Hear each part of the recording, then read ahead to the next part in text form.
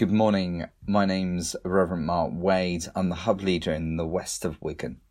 Today we finish our reflections on the kingship of Jesus. And today we reflect from the reading from Revelation 21 verses 1 to 8, where it says this. Then I saw a new heaven and a new earth. The first heaven and the first earth disappeared, and the sea vanished. And I saw the holy city, the new Jerusalem, coming down out of heaven from God, prepared and ready like a bride dressed to meet her husband.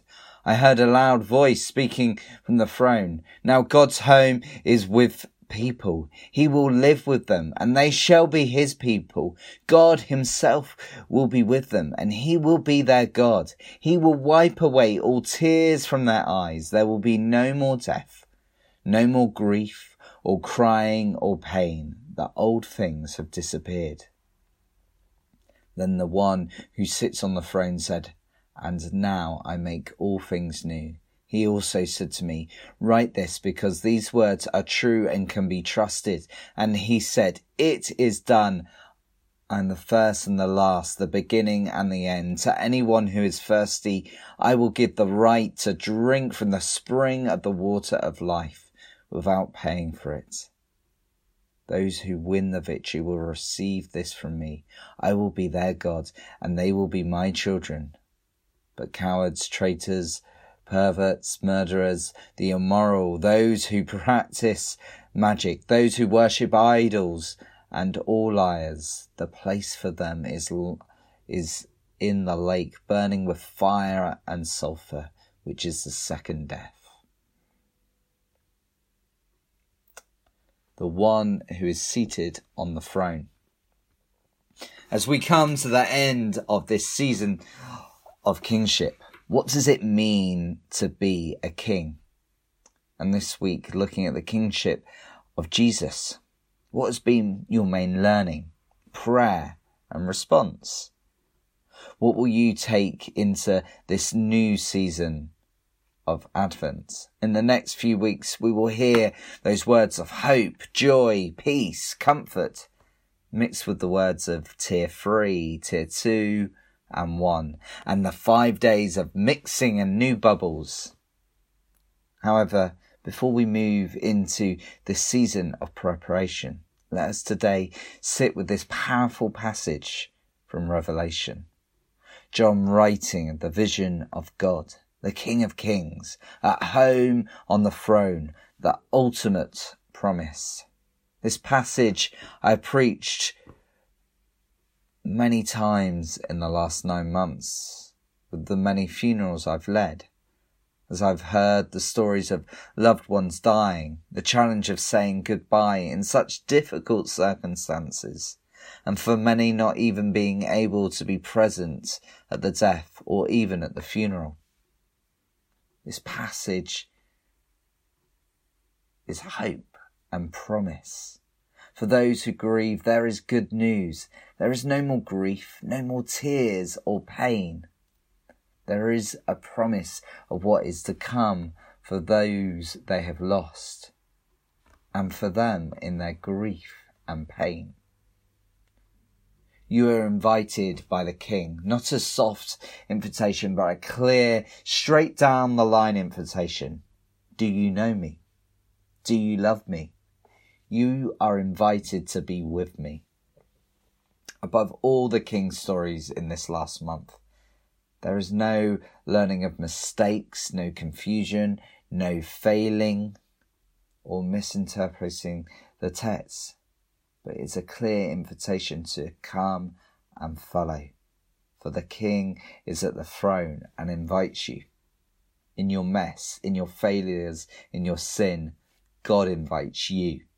Not because you do so many things for church, not because you're praying for 20 different people, not that you are reading 10 different books of the Bible, not that you've read these reflections every day. No, because you are broken, you are hurting, you are lost, that you fail daily. However, in all this we are loved and invited into a relationship of a King who not only wants a relationship today, but there is an even better promise of what is to come. Why do I encourage many to have this passage at a funeral in these COVID-19 days? Because this passage is clearly bringing good news and a promise of a King who lives, who reigns and is coming back and invites us. As we finish this time of these reflections and prepare for Advent, I leave you with this question. Who is seated at the throne of your life? Is it family, work, identity, fear, lust, disappointment, anger, or confusion? Or are you putting God at the throne of your life? Because when we do, we are reminded that we are a child of God and we have a King to look towards. We are invited to follow. And we have a much better promise than 5 days of Christmas with another bubble. But to be in relationship with the King of Kings, who is seated on the throne. Amen. As we reflect on that passage, let us bring our time together in prayer. God, we give thanks. We give thanks that you are the King of Kings, that you sit on the throne. We look towards you. We praise you. We love you.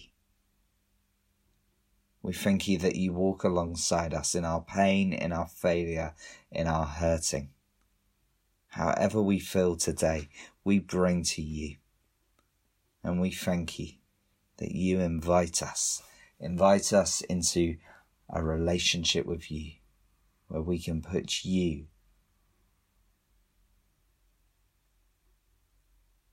first, that you are at the throne of our lives. In Jesus' name, amen. As we gather our prayers together, shall we say the prayer that Jesus taught us? Our Father in heaven, hallowed be your name. Your kingdom come, your will be done, on earth as in heaven. Give us today our daily bread. Forgive us our sins as we forgive those who sin against us. Lead us not in temptation, but deliver us from evil. The kingdom, the power, and the glory are yours, now and forever. Amen.